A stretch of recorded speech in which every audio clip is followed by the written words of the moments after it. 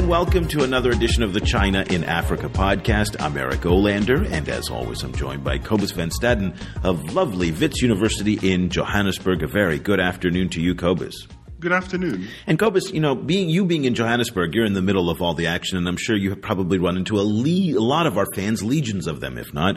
But it hasn't happened to me yet. The first time was last week, so I want to give a little shout out to Roderick Hodges, who stopped by to see me in Saigon. We had a nice lunch together. So I guess we'll put out an open invitation, which might be a dangerous thing to do on the internet. But if you happen to be in Johannesburg or Saigon and you're not an axe murderer, we'd love to see you. And so it was great to see Roderick. And we talked China, Africa for about an hour over Vietnamese food. So again, just drop us a line on Facebook and let us know if you're coming to town. Again, please, if you're psycho, don't do this. This is, my wife is like, oh God, don't announce on your show that you want to meet people. But I got such a good kick out of meeting Roderick. So I hope that, hope there's some other interesting folks out there.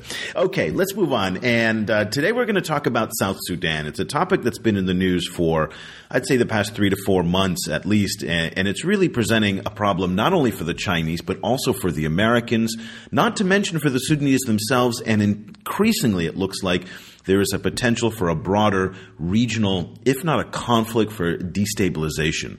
Cobus, let me just kind of give a little bit of background information here before we get into our conversation with focusing on the specifics of the Chinese. Salva Kiir, who's the president, who's had a long-standing relationship with Beijing, he had a falling out, to say the least, with his vice president, Riek Machar, and they have basically engaged in an all-out civil war. There are talks going on right now in Addis Ababa, and there are indications over the weekend from Saturday that there's progress that's been made. So far, there hasn't been. It's hard to see because we're getting conflicting reports out of South Sudan. On the one hand, we're seeing that there's progress being made at the negotiating table, but on the other hand, fighting is still going on. In fact, the city of Bor was just recaptured by government troops. Cobus, what's interesting on the Chinese side of this is the Chinese have a lot at stake here. And it really comes in the context of what happened in Libya.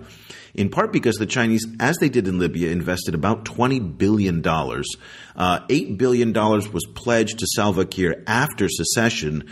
There was some debate over whether or not that $8 billion number was actually real or not, because you remember when he came back to Juba, he said $8 billion, and the Chinese went, no, we didn't say that. Nonetheless, let's just kind of put the headline out there that there's a lot of money at stake for the Chinese. What else is at stake for the Chinese? Why do you think this is so important? Why has Beijing dispatched its top African diplomat, Zhong Jianhua? Also, in his latest tour of the continent, Foreign Minister Wang Yi stopped in Addis Ababa, attended the sidelines of the talks, commented on the talks. So they're getting a lot of high-profile attention from officials in Beijing. What's at stake beyond just money for the Chinese? I think it's not only money in South Sudan. I think it's money in the wider sub-region, because there's a certain amount of oil coming out of Sudan, and China imports quite a lot of that. But there's potentially a lot more oil coming out of East Africa, particularly out of Uganda, and that oil is very conveniently positioned for East Asian powers. It's a much shorter trip to import that oil from East Africa than it is to import it from West Africa. And of course, West Africa is complicated in lots of other ways as well. So there's been a lot of push supported by the Chinese to try and develop East Africa as this kind of integrated economic hub of the new Africa. And oil and gas is central to that.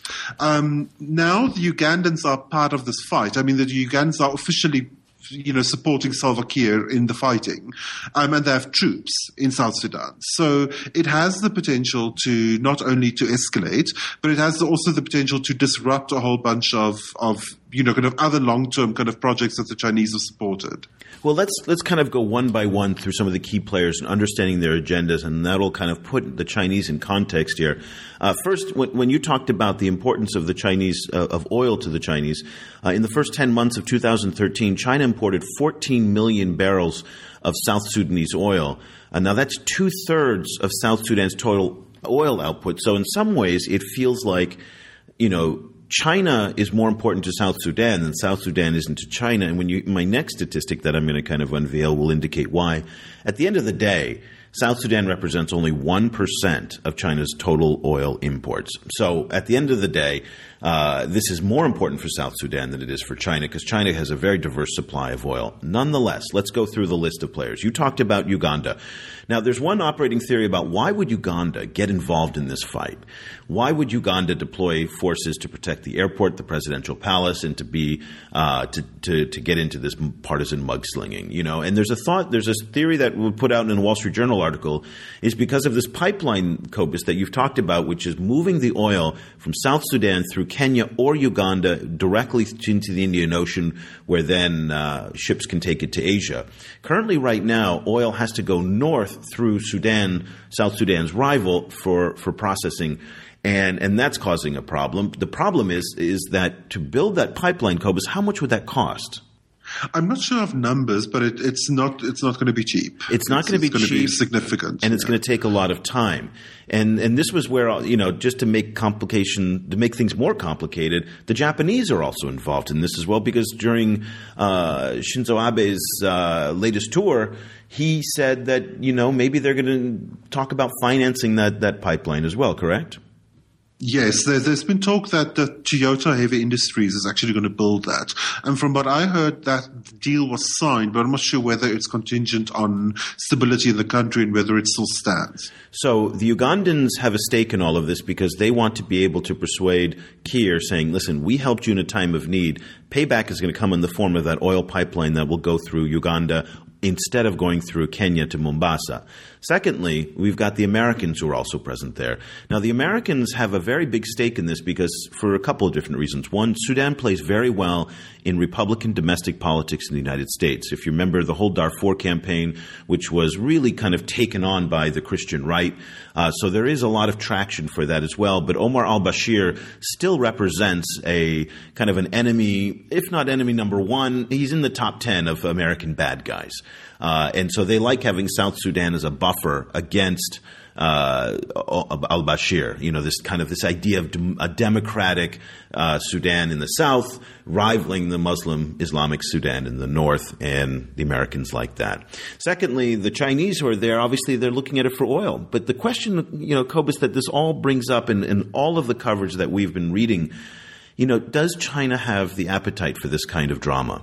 Are they approaching the end of kind of these high risk, highly volatile oil investments, and that after what they lost in Libya, now what they potentially could lose in South Sudan, is it time for China to move to more stable shores?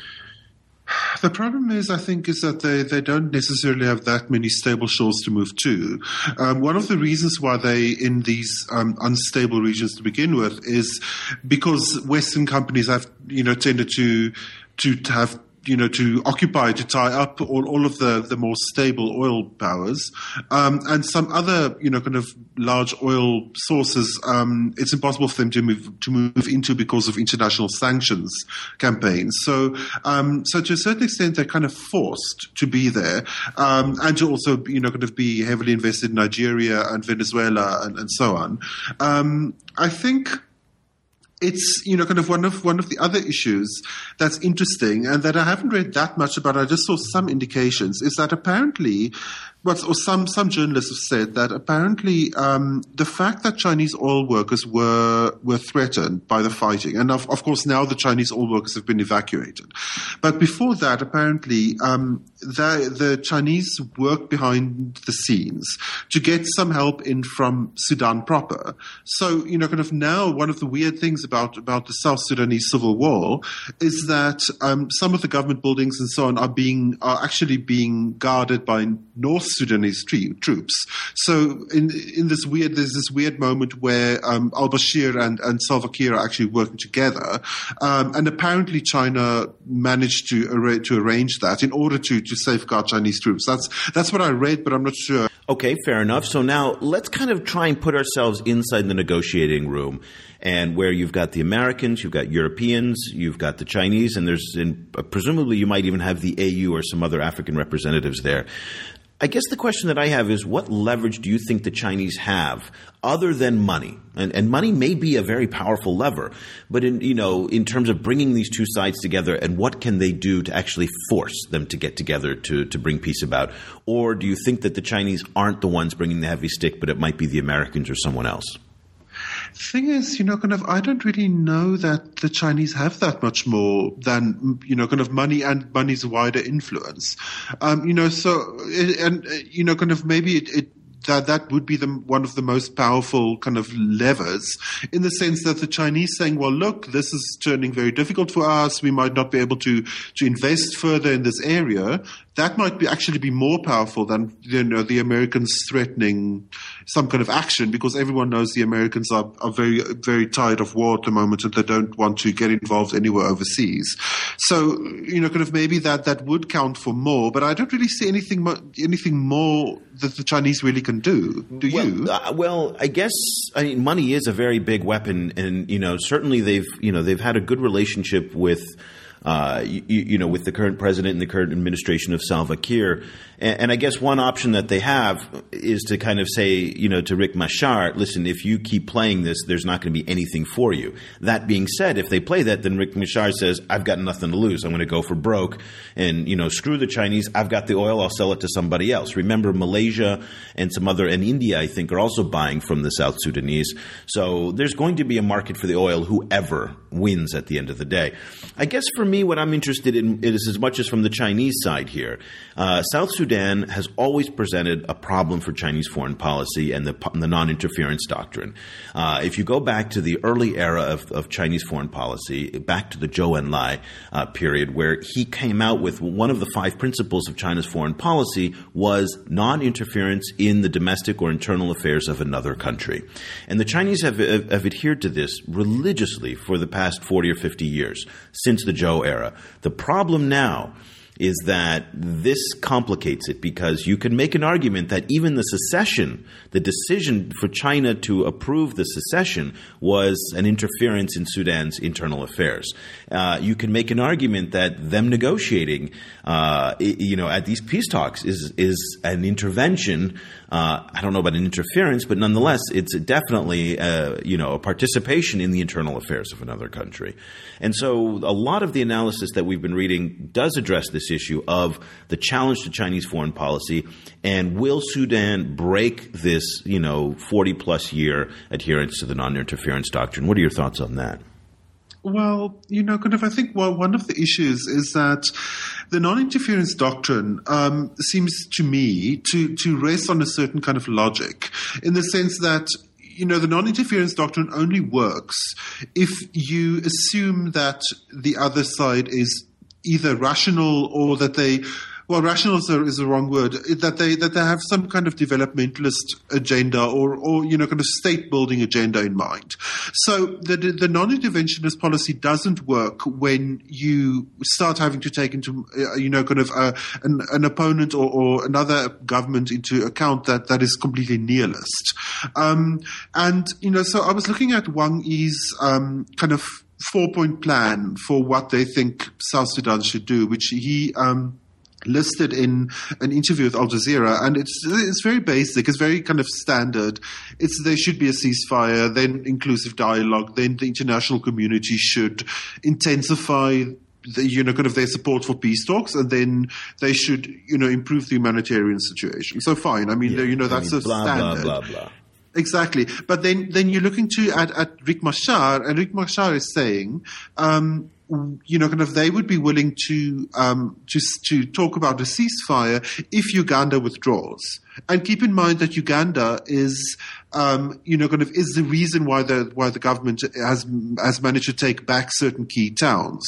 So it seems to me that Riek Machar pretty much wants to extend the conflict. They want to, they're planning to perhaps go into this kind of murky, endless kind of conflict that where peace talks are frequently used as a way to buy time. That we've seen all over in Africa, like the Lord's Resistance Army is the classic, kind of culprit with that kind of tactic. People in the DRC as well.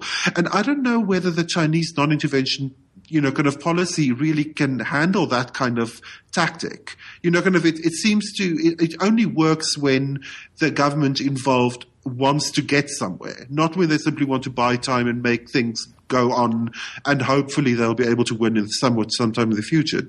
Do you agree? Yeah, I do. I think it's problematic. On our Facebook page at facebook.com/China Africa Project, where it typically kind of the different groups of our members fall into broad categories, but this is unfortunately a stereotype, but it's actually more or less accurate, that Westerners tend to kind of look at the Chinese and everything they do as kind of disingenuous, kind of shallow and self-centered and whatnot. There's a lot of skepticism from Westerners. Africans tend to be a little more nuanced, Middle Easterners as well. And on our Facebook page, when we kind of posted an article about the, Foreign Minister Wang Yi's 4-point or 5-point doctrine that he had for the peace talks, there was a lot of kind of dismissal of that. And he's saying the Chinese, that's nothing. These are broad platitudes, broad generalizations. And my only kind of comment on that is that the Chinese do not negotiate in public through the media for the most part. This is a very American and Western tactic to use, and it's not a Chinese tactic. So I would caution people about not coming to a conclusion about what the substance of Chinese diplomatic involvement, particularly by someone as skilled as Zhong Jianhua, based on kind of broad platitudes to the press. Those are two absolutely different things. So what we may be seeing on the outside is not reflective of what's happening on the inside. The other thing is that this may in fact not be as much of a challenge to the non-interference doctrine if the Chinese can say, we weren't the ones who brought them to peace here. We weren't the ones. We just, helped, along with our other partners from the United States, the European Union, and of course the two Sudanese parties. So in some ways, politics will play a part in this. At the end of the day, though, as China gets involved more in these high-risk, high-conflict zones, it will be interfering or intervening or involving itself, however you want to phrase that, in these various conflicts. And I think it will present a bigger challenge to Chinese long-held doctrine on this front here. But how do you see – okay, so let's assume now that we're kind of getting to the end of this now. We're finally starting to hear word of ceasefire. Let's assume the Ugandan troops will withdraw back to their barracks in Uganda across the border. How do you foresee China coming out of this? And looking now 6 months to a year down the line, where you may have the Kiir government still in control, but maybe facing an insurgency or instability at best, how does China manage its multi-billion-dollar investment there? Well, I assume that it will then be, kind of a similar situation to what you see in the DRC, where there's these kind of low-level conflicts that flare up occasionally, and and with that also the danger of general kind of banditry, and for that reason you just have kind of oil installations that are really guarded and and fortified, and you just keep a low profile as a big investor there. I guess. I mean, maybe there isn't that much kind of political gain to be had from this situation. In the end, maybe what China really wants is just stability. And it may get that, but at the same time, let's not underestimate China's ability to work in these very hostile, volatile environments. China now is the number one importer of Iraqi oil. Iraq itself is descending into a certain level of chaos, but nonetheless, the oil still continues to flow. The Chinese have been some of the biggest beneficiaries of the American invasion in Iraq and the overthrow of Saddam Hussein. So, in some ways, what's happening in Libya, what's happening in South Sudan, in Iraq, is more what the Chinese are becoming increasingly accustomed to. As you said, that this is what they have to do. China's economy must import an enormous amount of carbon energy every year in order to keep the lights on. And if they had a choice, maybe they wouldn't be in South Sudan, but they don't have a choice. So give me your final thoughts on Chinese diplomacy and where this is all going. Well, I think this seems to be quite a big test for Chinese diplomacy. Although, I don't think China will be blamed if the situation falls apart. I think they might get a certain amount of praise if the peace holds. If there is a ceasefire and it holds, then they might well be seen as the kind of as the architects of that, or at least people who contributed to it. If everything falls apart and it's chaos, then I think everyone will blame Africa, kind of as just a very, very kind of difficult place to be in. I also wonder whether this kind of bigger situation, all of these problems, are going to kind of accelerate research and kind of government support for non-hydrocarbon based energy in China. Whether in the long term this is going to actually turn China into an even more aggressive developer of green energy. It might, just in order to get away from all of this. It might, but at the same time, I mean, that's so far down the road that they have far more pressing immediate energy needs that have to be solved in the next 12 months. That certainly getting to green would be better, but that's a 5, 10, 15-year horizon thing, in my opinion, for an economy as big as China's. But at least, with China, kind of their system seems to lend itself more to this kind of macro planning, kind of because they don't necessarily have to deal with, it's not like the American system where you're dealing with short-term, re-election cycles necessarily. Correct. So it might, this kind of long-term engineering projects that China seems to be quite strong with them. And for those of you who follow from the Chinese side of the equation, I'd like to kind of direct you to David Shambaugh's book, China, the Partial Power. I just finished it. He does have some mention of South Sudan. Shambaugh, for those of you who are not familiar, is one of the great American sinologists. He's at George Washington University. He's, he was the former editor of the China Quarterly.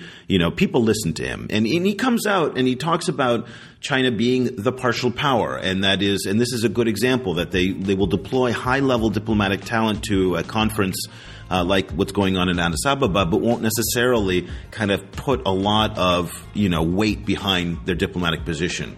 So they'll get us part there, but they won't actually go the full way. He also talks about, and this is an interesting prism to look at these debates and these discussions through, is that China's ability to actually influence the outcome of events is something that is uncertain at best. Although China is the world's second largest power on an economic front, diplomatically, militarily, politically, it has a fraction of that. As David Shambaugh says, it punches far below its weight. So I think in some ways this is, Cobus, to your final point, it's an interesting test, case study to look at in terms of China's broader global diplomatic initiatives and whether or not it is a full diplomatic power, a superpower as it thinks it is, but at the same time, it might also just be a partial power, as Professor David Shambaugh says. So that'll do it for this edition of the show. We would love to hear from you. The best way to reach us is on our Facebook page at facebook.com/China Africa Project. We're closing in on 150,000 followers from all over the world. We have great discussions there every single day of the week.